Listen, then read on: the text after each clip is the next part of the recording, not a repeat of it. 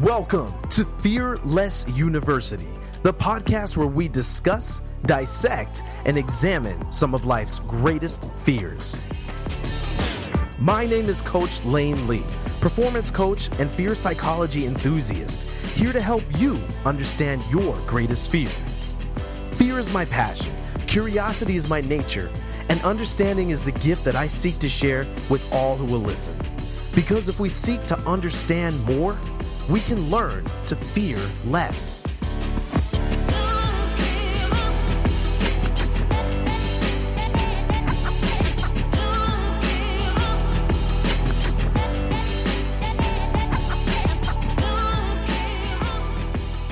Welcome to the very first episode of Fearless University. You guys, I'm just going to be honest.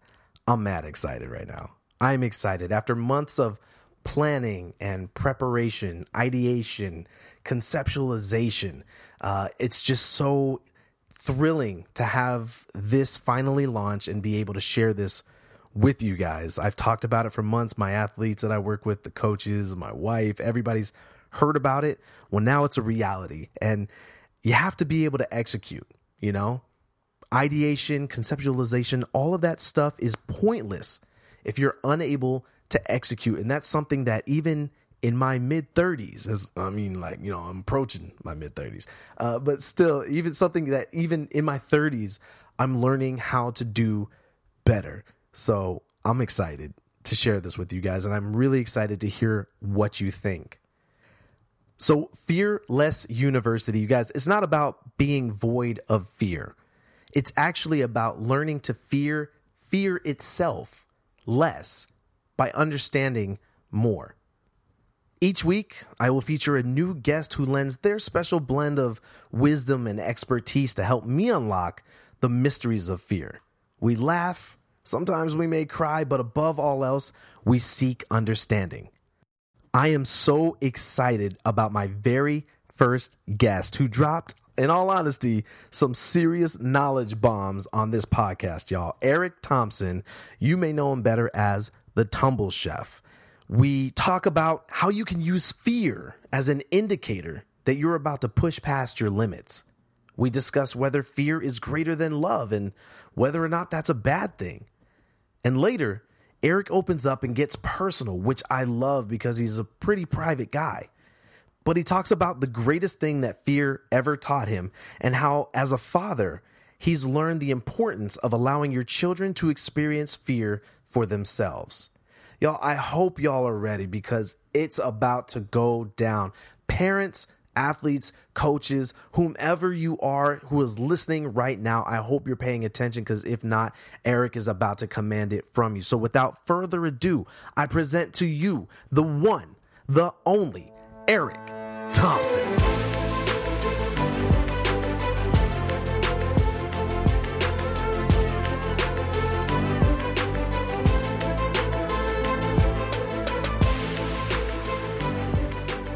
Hey guys, what's going on? Coach Lane here for Fearless University, and I am thrilled right now. It's not only our first podcast interview, our first episode, but also I've got one of the best people that I could think of to kick off this series and be my first interview, my man, Eric Thompson, aka the Tumble Chef. And before we jump in and I let him take the reins, I thought I'd start off with just a quick introduction to who Eric is. Eric and I met through our mutual friend, Alvin Davis, aka the Tumble Doctor, who will be on the show in the near future. Together, we're 2/5 of a tumbling collective we call North Beast Cheer. Even though I'm on the left coast, and the other guys, Eric, Alvin, John, and Nikayo, are all on the Beast Coast. Just a few quick highlights about Eric before we dive in. Eric, or E as we like to call him, graduated in 2008 from Columbia Union College with a degree in history. He has a multidisciplinary background in sports, which he draws upon in the training of cheerleaders, power tumblers, gymnasts, acro performers, and dancers. While in college, Eric was a member of the illustrious Acro Airs acro team for 4.5 years, 3 of which he served as team captain. He has coached tumbling for almost 15 years for recreational all the way up through collegiate and competitive athletes. Eric began coaching cheerleading, however, back in 2009 at Dream All-Stars, where he has coached teams from levels 1 through 5, leading them to numerous state and national championship titles. Under his direction, his level 5 team has qualified to compete at the prestigious World Cheerleading Championship, or Worlds, as it's known to us in the industry, successfully placing higher each year they've attended. Now, CEO of his own traveling tumbling company, Eric is known online and to his athletes and friends as the Tumble Chef, cooking up fresh and innovative teaching and spotting techniques. He is known for his strong leadership and motivational speaking, and he's someone whose opinion I highly value. Ladies and gentlemen, without further ado, Mr. Eric Thompson. What's up, brother? How's it going today, man? How you feeling? What'd you think of that introduction? I thought the introduction was actually pretty good. I actually felt like I was important, which is kind of weird. Listening to somebody else say it. Like when you read it, it's like, right. When you hear somebody else saying it, makes you feel kind of important. Yeah, so, when you're writing it for yourself, it's like, oh, am I saying too much? Am I really that cool? But it's always better when somebody else reads it. But look, man, I appreciate you being here. Thank you for taking some time out today. We're not going to keep you too long, but I know that what we're doing here needs to be heard, and I think a lot of people are going to get value from this podcast. So I really appreciate it. I'm glad I'm actually really honored to be here. Ah, man, I appreciate you. So look, I know I just basically gave your life story there, but let's do this. I know you're a pretty private guy, so I already appreciate you doing this, but tell us a little bit more about yourself and maybe how Tumble Chef came to be. Well, it's funny that we chose to start today. I was just having this conversation with some of the kids on my team. Nice. And they were like, Eric, don't you have a history degree? Why are you a cheer coach? And I think the funny thing about it, I think everything happens for a reason. And I remember being at acro practice and having a guy named Juba walk in, and it was the simplest of questions, and I never thought it would change my life so drastically. Wow. But he essentially walked in, and he asked our coach, did he have any guys on the team that was willing to work, like teach tumbling, spot tumbling? And my coach came in and he asked me, like, Eric, are you interested in teaching tumbling? I was like, do you get paid? And he was like, yeah, it's a job. I was like, well, I'm broke. Yes, I'm down. And that's essentially where I've been. And that started 2000 and I think into 2003, I believe, 2004. Wow. And I've been doing it ever since. Wow. I've always loved tumbling. Always loved tumbling. I remember being in Kansas City, Missouri, my hometown. And we used to flip in the grass, flip off of houses, flip at the zoo, flip off the trees, everything I could do flip-wise. And I never thought in a million years I would be able to teach it and do it for a living as an adult. And I couldn't be more happy being here, where I'm at right now. So. See, that's something that I never even knew about you. So I always, just in the brief time that we've spent talking, I always assumed that you just started tumbling in college with Acro Air. So you actually had a passion for it, much like most of us 80s babies, I'm sure, growing up watching Power Rangers and Ninja Turtles and Ninja everything back in the 80s. You also tumbled when you were a kid. Yeah, so it's so funny because most people will see me now, they wouldn't believe it, but when I was a kid, I used to be chubby. And I remember I used to love Ninja Turtles, used to love Power Rangers, but it actually wasn't those things that made me start flipping. Right. I remember watching the 96 Olympics, and I watched Dominique Dawes, and I believe it was Shannon Miller. Yeah, and I'm like, I'm going to do a back handspring. I'm going to do it. When we call them, where I'm from, we call them hands and no hands. Okay. Like, we don't have all the technical terms. I was like, I'm going to go downstairs and do a flip. So I legitimately walked downstairs. My mother was at work. I moved her living room table back, moved her couch back, and I just started flipping. Wow.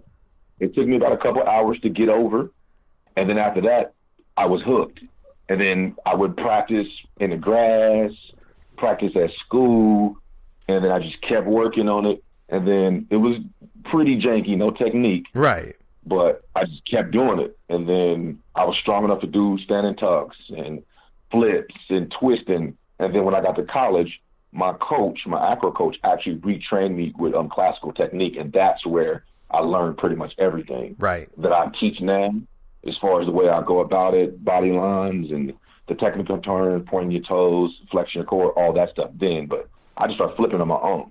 That's awesome, man. That's crazy, because I remember growing up for the longest time having the desire to want to learn how to do, what we in layman's terms call backflips and stuff, but I never had the audacity to try it on my own. I think I remember when I was living in Italy as a kid, there was a couple kids that they were new kids that year, and they came in, they could do backflips and all that stuff they had taught themselves, and I was like, man, I want to try that. And when I did, I ate it pretty hard on a crash mat, not even on the pavement or anything. And that was enough, just landing on my neck the wrong way, to make me shy away from it for a couple more years. But it was always something I wanted to learn. I can understand. Yeah, no, but I mean, that's dope that you. I think. Go ahead. But I think that, me, I'm an impulsive person. So, I talked to my girlfriend about this too, and she actually yelled at me about this. Well, I did at one point. I used to be an impulsive buyer. So I would go out and I would see some shoes I want, and without thinking about what I had to do the next day or whatever bills I had to take care of, I would just buy the shoes. Right. Because I was motivated in that instance. So when I would go, that time when I saw the 96 gymnastics, I didn't even think about being hurt. I didn't think about the injury. I didn't think about any of the danger, caution, none of it. I was like, this, I want to do it. So I just went downstairs and legitimately, without thinking twice, just tried it. That's amazing. And then just kept going. It sounds crazy to a lot of people, but I never thought about it as being crazy or dangerous or so far-fetched. I was like, might as well. I didn't even think about spring floors or none of that. I was like, I'm just going to go for it and see what happens. And it worked out. See, that makes me, that brings me to another question then, for people who are listening, whether it's athletes that are listening and, they want to learn how to tumble, or they've been trying to get their back handspring tuck, standing full, whatever, and for whatever reason it's just not working out. Do you recommend that they take that time on their own to go and just say, you know what, I'm just going to do it. I know how it should look. I know pretty much how it should feel, even though I've never done it. Do you recommend that they take that kind of audacious step and just put themselves out there and say, let me try it? Or do you recommend that they, take that desire but go seek out a professional? I don't know if I'm asking the question right, but I think you get what I'm trying to say, right? I get you. And I think that is essentially based on individual people. Right. Each individual is different. So you, have to be self-aware and know yourself. Right. For me, once I commit to something, once I'm really, when I say I'm going to do it, I'm doing it. And once I'm that type of person who's going to be I know some tumblers will go I'm upside down and there's no, I can't do it. At that point, for me, I'm going to do whatever it takes to get back to my feet. Right. And that's the same way I am about most things in life. When life is going bad, or I don't have enough money to pay for certain things, I'm in my mind and trying to figure out ways to get back to my feet. That's just the way that I'm wired.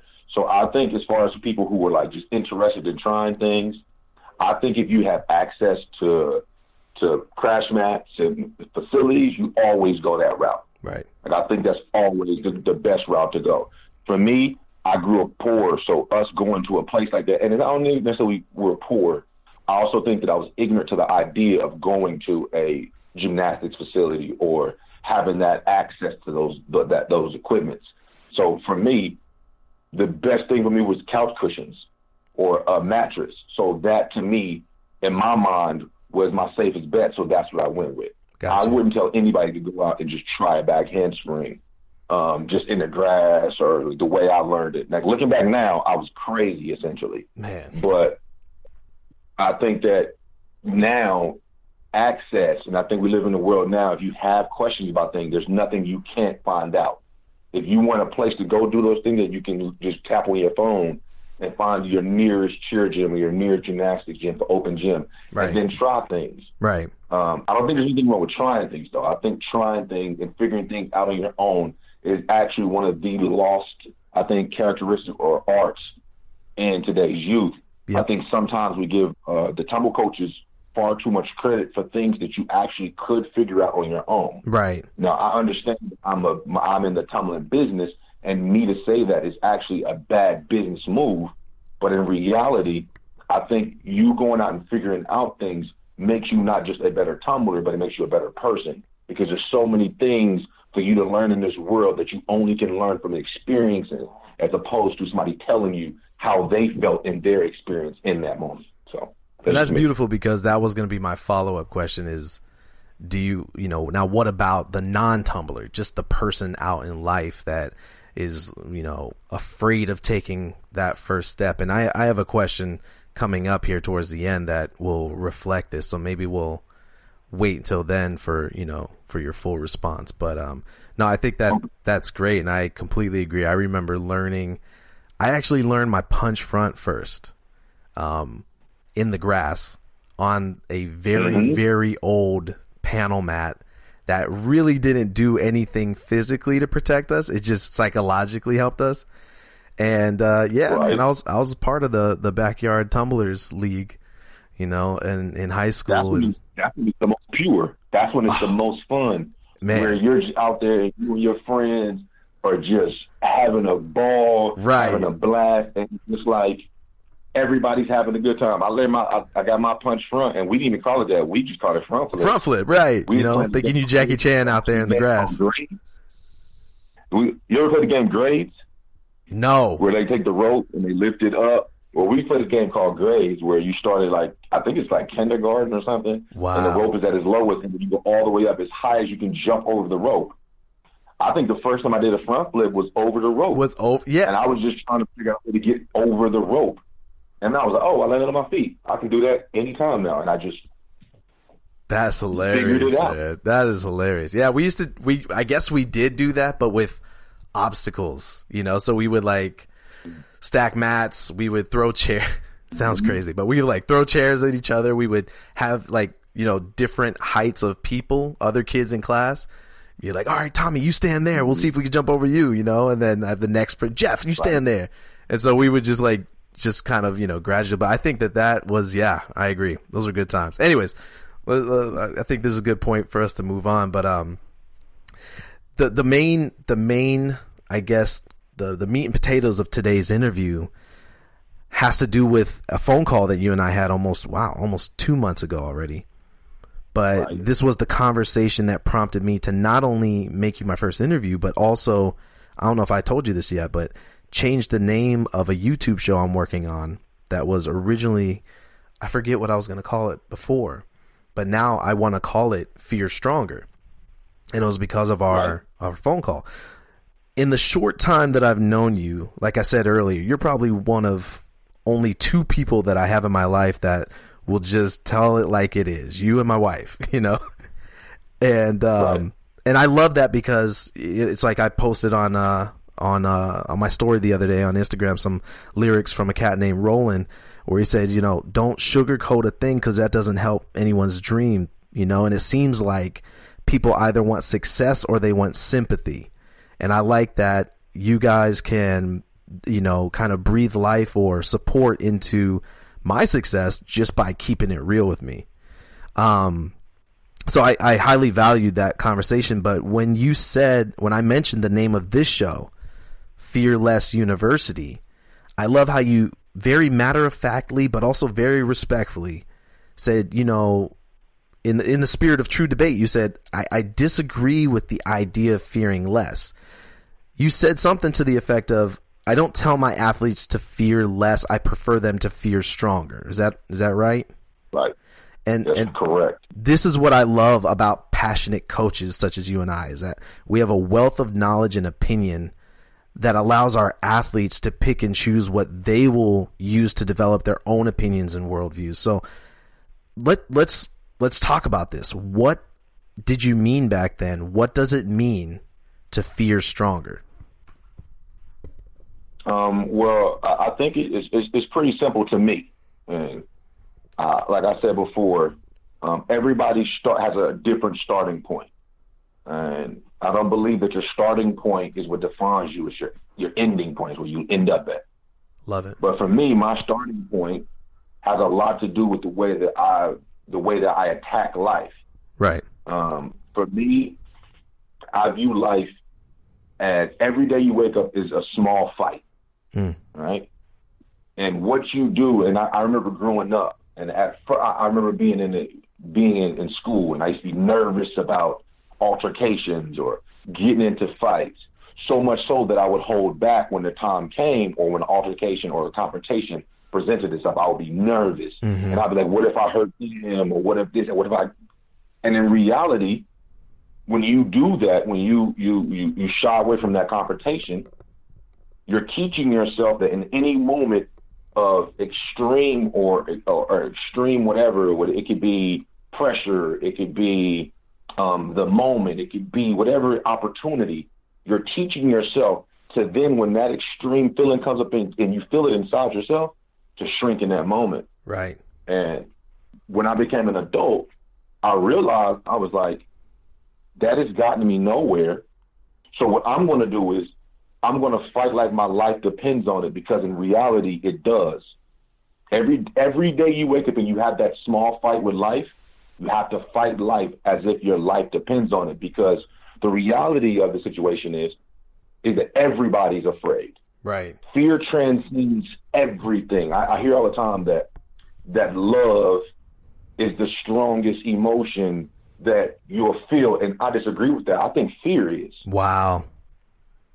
Because at the end of the day, when you're afraid that you're going to lose somebody, you do much more than you would if you know that you have. You may love them, but if you're afraid that you're going to lose them, it's different.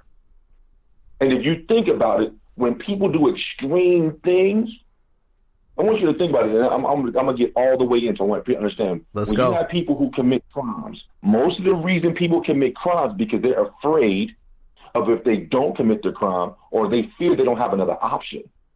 Wow. Like when people steal, it's usually they fear either not having or being made fun of for not having. That's their response. Like, I have to have this because I'm afraid of what happens if I don't.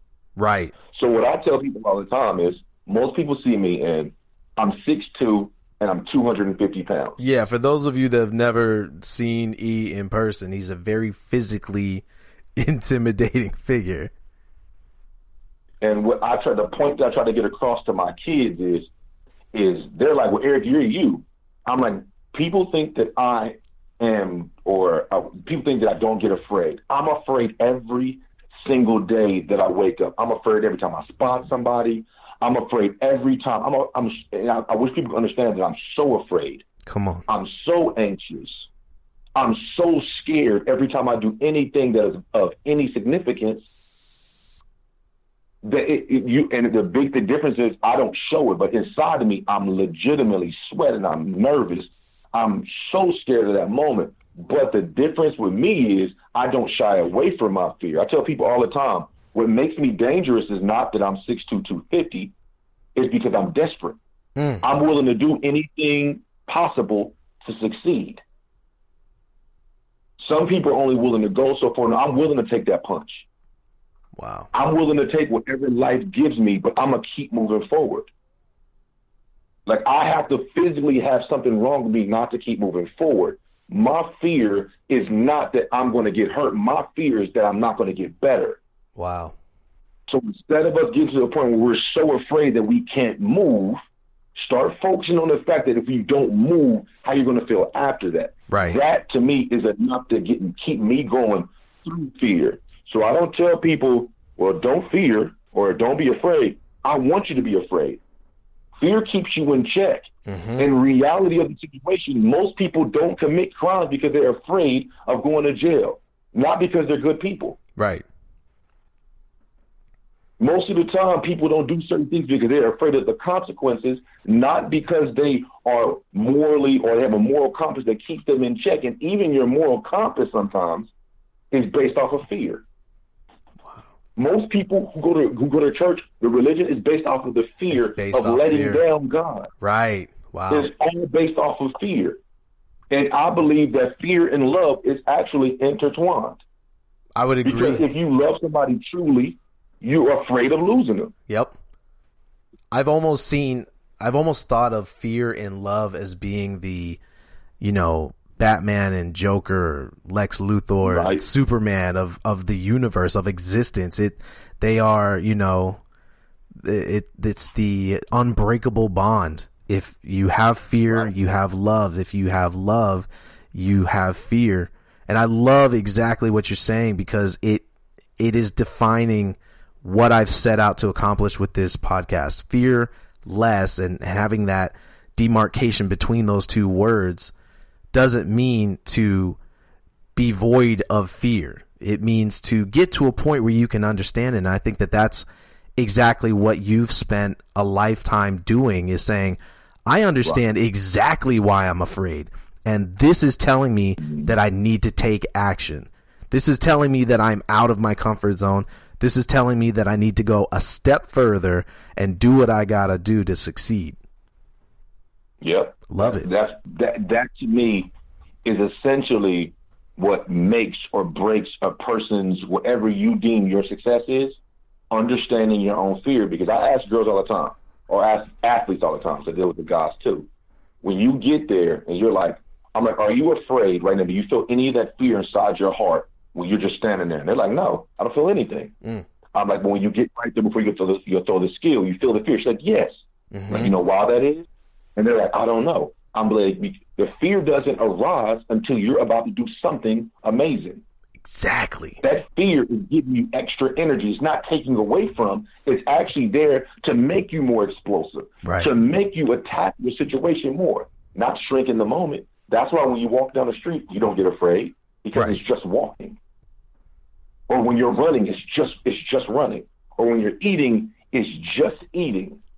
But when you get to that situation where you're about to shoot the game-winning shot, or you are running your route, you're going to catch that game-winning touchdown, or you're about to do your round-off hamstring full, you feel that fear because you're doing something that everybody else can't do. So when I feel that, that's me letting me know that I'm taking steps in the right direction. Not that I should back up.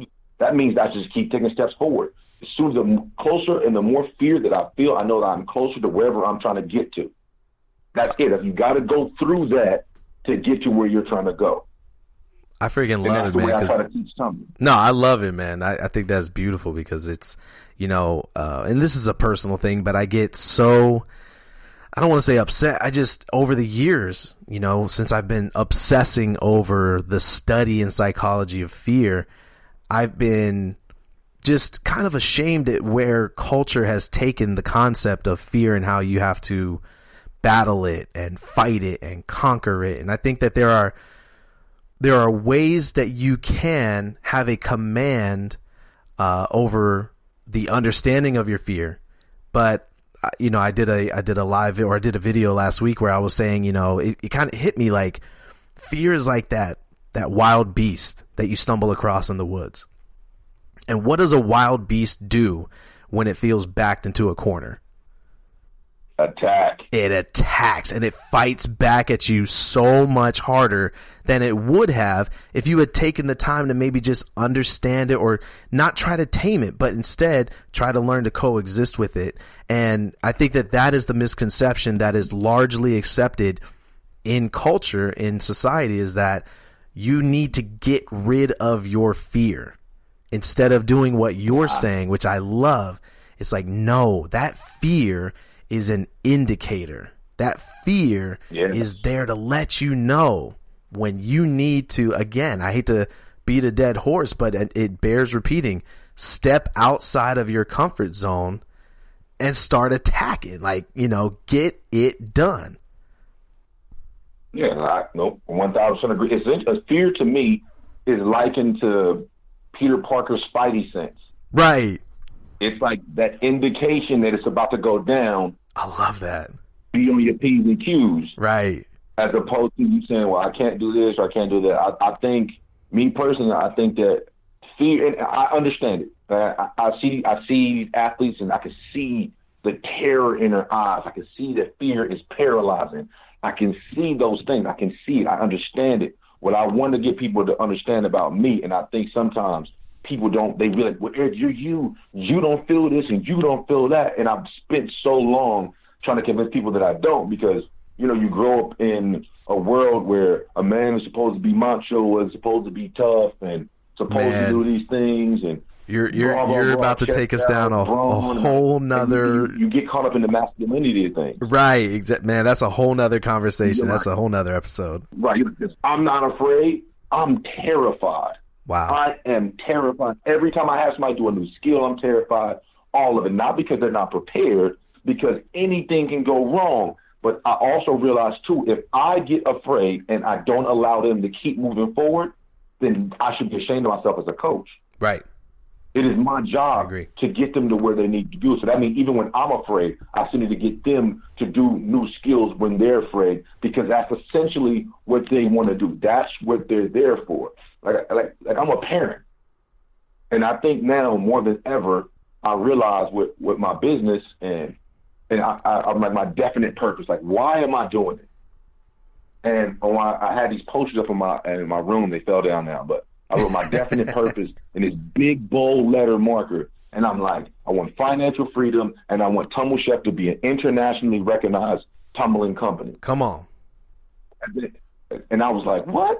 And then I realized that none of those things are my definite purpose. Right.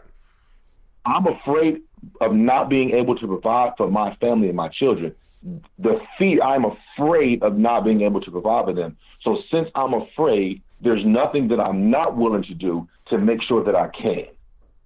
And that'll wake me up every single day when my body hurts, when I'm bruised, when I'm sad, when I'm mad, and I will get out of that bed, put both feet down, and I will do what is necessary to figure it out. It's like how Eric Thomas talks about knowing what you're actually, he's not the only one. There's a lot of people that we listen to that talk about this, but knowing your why, like making it about more than just yourself or your business or what you want to accomplish, but like focusing on, like you said, fear and love, they're intertwined. So you focus on the people that you love, and the fear of losing them or letting them down, or, you know, them being in a worse off position is going to motivate you to action. I agree. 1,000%. I agree. 1,000%. Man, I love. Go ahead. I think the crazy thing about it is, I think sometimes, and everybody's different. Like, some people are self-motivated. Some people are externally motivated. Right. And it depends on how you do it. But what I do think is you need to sometimes just sit down and just listen. Just listen to what your body is telling you. Listen to what your mind, what your soul is telling you. And I think sometimes in those moments, I think about this, and the last thing I'll say before we move on. I was talking to the other girl. I was talking to these girls about it, and I was like, fear is this beautiful thing. It makes you do amazing things that you never do. I used to grow up and I love superheroes. Favorite superhero, he's not really a hero, like an anti-hero, but whatever. It's the Incredible Hulk. My God. I'm like, his super strength allows him to do everything. It's everything. And most people see the Incredible Hulk and they think that what is anger that sets him off. But the reality of the situation is he's afraid. If you ever hear him saying there like this, somebody's the strongest, and the Hulk is like, Hulk is the strongest there is. His fear of not being the strongest makes him stronger. Same thing is when you hear those stories about those moms, right? And their kid is trapped inside a car, and they rip the door open and they grab their kid out, and they're working just off adrenaline. It's not that that's fear, right? They are afraid that they're going to lose their child, and not even a steel 2-ton car door is going to stop them from getting to their child. Wow. That is what fear is. That is what fear can do for you. Fear can actually make you amazing if you use it the correct way. If you don't use it, or if you try to get rid of it, then you're losing out on one of the things that your body naturally produces that is there to assist you in getting things done. Before I move on to the last two questions, and it's paining me to say that it's the last two because it's just this is what I live for. But before I do, I'm sure people listening want to know where can they stalk you online? I have a website, www.tumblechef.com. I'm actually more active on Instagram and on my Facebook page, which is also under the same name, Tumble Chef. Of videos, things like that. You can DM me, direct message me. If you have questions, that's pretty much the most common places I'm at. I'm at competitions. I'm all over the place, but I'll usually be on Facebook, Instagram, under the name Tumble Chef, posting videos. People send me direct message, ask me questions about drills, and is there anything I can do here? And I try to coach online. But that's pretty much it. I guess that's the whole thing it comes to. I think a lot of value is I think Instagram is undervalued a lot by people stepping into the game, because that's where I found the most interaction with the athletes. Right. And I love that athletes can reach out to you directly and just be like, hey, I gave up on my skill, or I need some drills. And you guys make sure you follow Tumble Chef on Instagram. Check him out on Facebook, and be sure to check out the website. A lot of people don't go to websites anymore, but be sure to check it out, because that definitely is a lot of valuable information there. Definitely. It's definitely. You think like you set everything up and you want to be as legit as possible. And you're like, me personally, I think Instagram is where I get the most traffic, actually. Right. Like I had a guy from New York not too long ago. He's like, you should come to Manhattan. I like, that's random.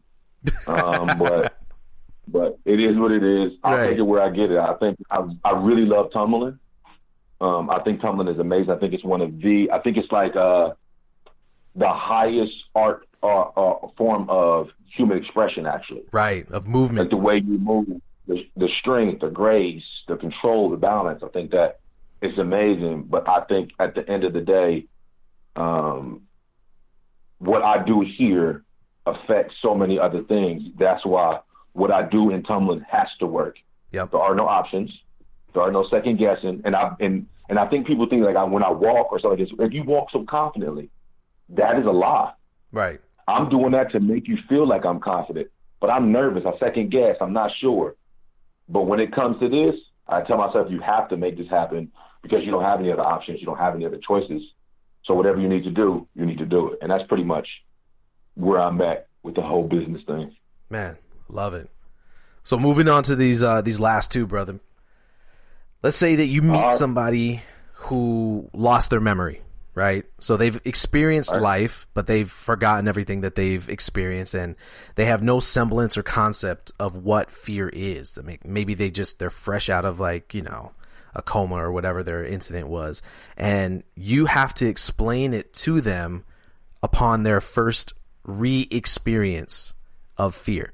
How would you explain that to them? What is fear conceptually to you? Fear to me is usually, it has to be something of a significance, loss.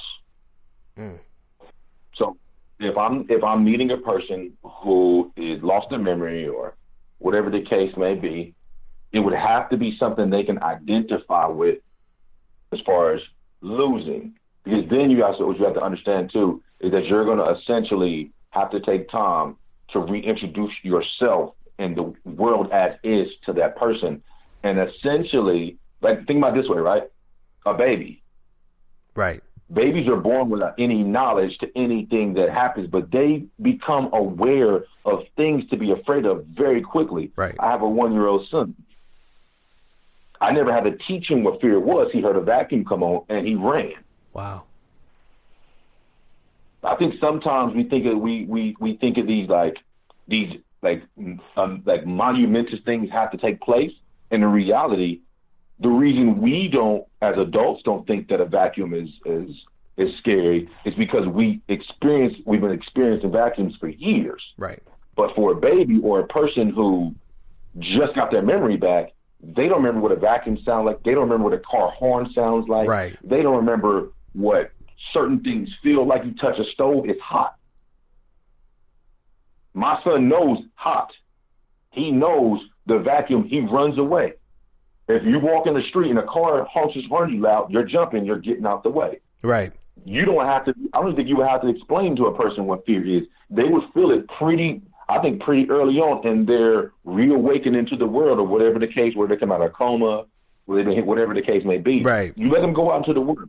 Fear will show itself, and it'll make itself very known very early. I completely agree, because I think that is bringing up of course we don't have time to really dive into it now, but the the differences between biological and psychological fear.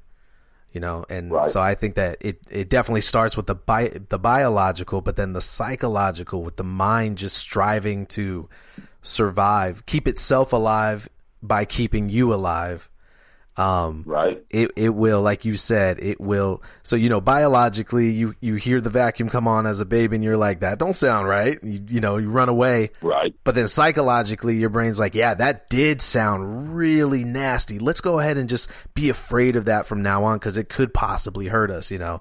So, but yeah, and that is the same way that you ever heard those athletes who, you know, I think, in my personal opinion, I think the hardest people to get past their initial fear are people who never fail.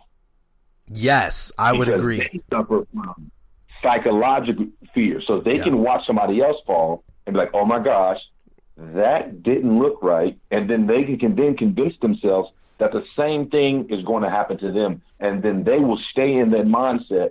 And I've seen them stay in that mindset longer than those who have fallen, because then people who fall, and this is just some people, not everybody's different, but in my case, the majority of people who fall can then convince themselves that one time was a fluke, then I can do it again. But for a person who never failed and convinced that they can't do it, that is psychological, and then they are usually in that mindset for a very long time.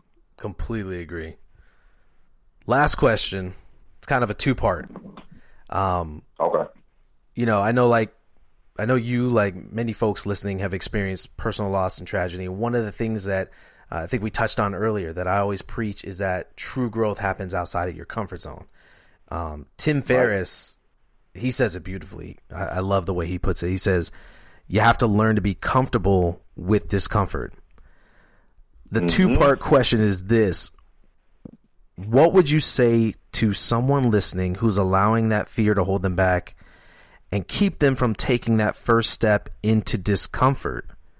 And then maybe you can relate that to what is the greatest lesson you've learned in your life from fear, from the actual experience of fear. Well, I think to answer the first question, I actually spoke to some girls about this too. I have conversations. I think as a tumble coach, we should have a talk show, because you spend so much time just talking to your kids, as opposed to flipping them now. It's kind of the purpose of this right here, you know? Right.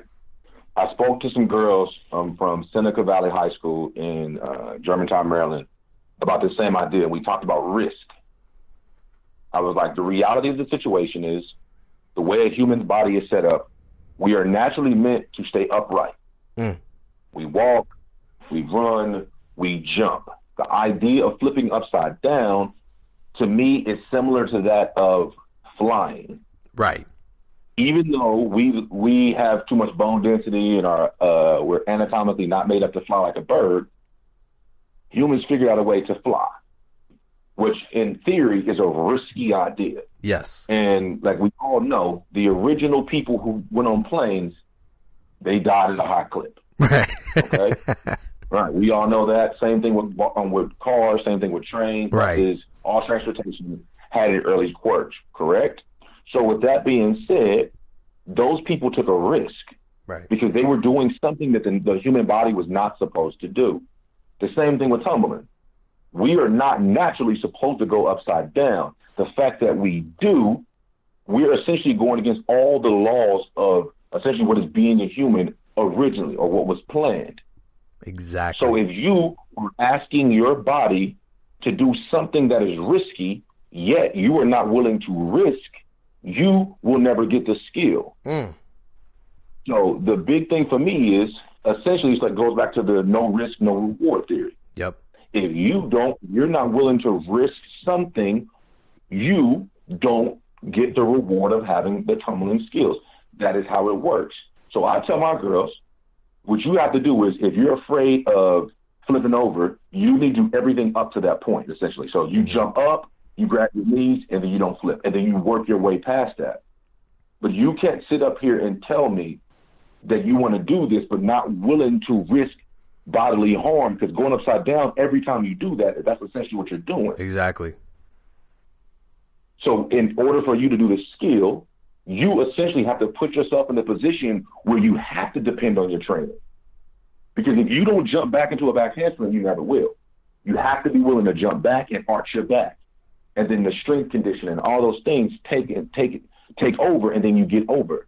Like I tell people all the time, the fear is there. Let the fear build. But athletes should not think. I tell thinking is for teachers. Thinking is for scholars. Right. Athletes don't think. We train so that we can react in the situation. Right. So then when we get there, we can just put our hands down, feet come down, boom. You do enough repetition that your body muscle memory knows what's going on. But you have to be willing to risk the initial beginning in order for you to get to that point. And I think the second thing that I've learned, I think the biggest lesson that I learned was when I initially left for college. I was born and raised in Kansas City, Missouri. I did not want to go to school. Did not want to go to college. I just stay. I was terrified. Right. And I think for me, and I've been hearing a lot of things on like Twitter, like stop letting your kids leave the house at 18 and things like that. 1,000% understand that kids aren't ready at 18 to live on their own. Most kids aren't ready at 25 to live on their own. Right. Understanding. But I was so afraid. My mother was like, no. She made me get in the van. She drove me to we drove to Philadelphia to go see her family. She dropped me off at school in Washington, D.C. And I remember her crying because I was the only person who left home. Well, I have 3 kids. I have 2 brothers and sisters. And I was the only one who left. I was the middle kid. I left. And this is before cell phones. They had calling cards. I don't need to age myself. Right. And I remember getting in there, and I didn't have any friends. I was being made fun of because I didn't sound like everybody else in Maryland. I sounded like I was from Kansas City. Right. Yeah. My clothes were terrible. I wasn't up on the fashion. I remember I wore Reebok Classics. I remember people made fun of me for wearing Reebok Classics. And I look back on that now, and I know for a fact if I did not leave home, and I was terrified. I used to be in the dorm. I was so scared. I hated everything about being in that dorm. But if I did not leave home, I would not be in the position that I am now.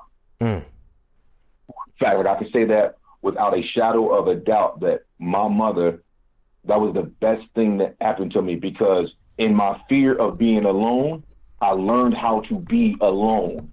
I learned how to be in an uncomfortable situation and make the best out of it. I learned how to be able to go to a place where I don't know anybody and meet people. I learned how to take care of myself. And if I would have stayed home, there's a high chance that I never would have learned those lessons. And I think learning how to take care of yourself, I think that's one of the most invaluable lessons you can have. And it also gave me an opportunity to see a different world. Right. Like when you live in the inner city, there's certain things that go on that you wouldn't want your kids to grow up in. You would want them to have to go through the same things you had to go through or had to see. But going to a different city or being a part of a different community allows you to see the world. Like I never thought I would ever go to any other state. I was cool with just being in Kansas City. I had no aspirations of traveling and things like that. And I haven't left the country yet. I've been to Canada. Right. But I haven't left the country outside of that. But just seeing the world makes you look at your world differently. And I think sometimes a lot of people have a lot of talent within them, but they have super small dreams or super small scope in which they see the world. Right. And then it makes them essentially underachieve. Because if you have this big talent, but you only have small vision, you'll never achieve that big talent. Come on. And I think my mother allowing me to leave Kansas City, and like I said before, I love Kansas City, love my city. I love Kansas City. I love my family. I love everything about that place. Right. It taught me so many lessons. But coming to Maryland, being in D.C., you're essentially in one of the epicenters of politics and things that go on in the country and in the world, actually, and you're right next to it. Wow. And that probably could be a curse or something, but right now, you get to see so many different things. You get to meet different ethnicities. You get to understand different cultures. I think the most valuable lesson that I learned is that you're a small piece of a bigger picture. Right. And what you do is bigger than you. And I think taking away from that has allowed me to do things that I never thought I would do in the last 5-6 years. And I think that I'll be forever thankful to my mother for that. That is beautiful, man. Eric Thompson, Tumble Chef, man. Thank you so much, brother. We've loved having you on this first episode. Man, I appreciate you having me, man. I really do. All right, have a blessed one, man. You too. There you have it, you guys. Our first episode is in the books. An amazing and inspiring time with our guest, Eric Thompson, a.k.a. the Tumble Chef. I'd like to thank you again for being on this inaugural episode. If you guys enjoyed today's episode, be sure to subscribe on iTunes and YouTube and follow on SoundCloud and Spotify to be the first to hear new episodes when they drop every Friday. Remember, you guys, closed mouths don't get fed. If you don't understand something, ask questions and seek understanding. Because if we seek to understand more, we can learn to fear less. Remember, you can find me almost anywhere online, at Coach Lane on Instagram, at Coach Lane 3 on Twitter, and at Coach Lane Lee on Facebook. My office hours are from 24 to 7 to 365. Thanks again for joining us today. Remember, whatever it is, go out there and get after it. I'm Coach Lane. I'll catch you on the flip.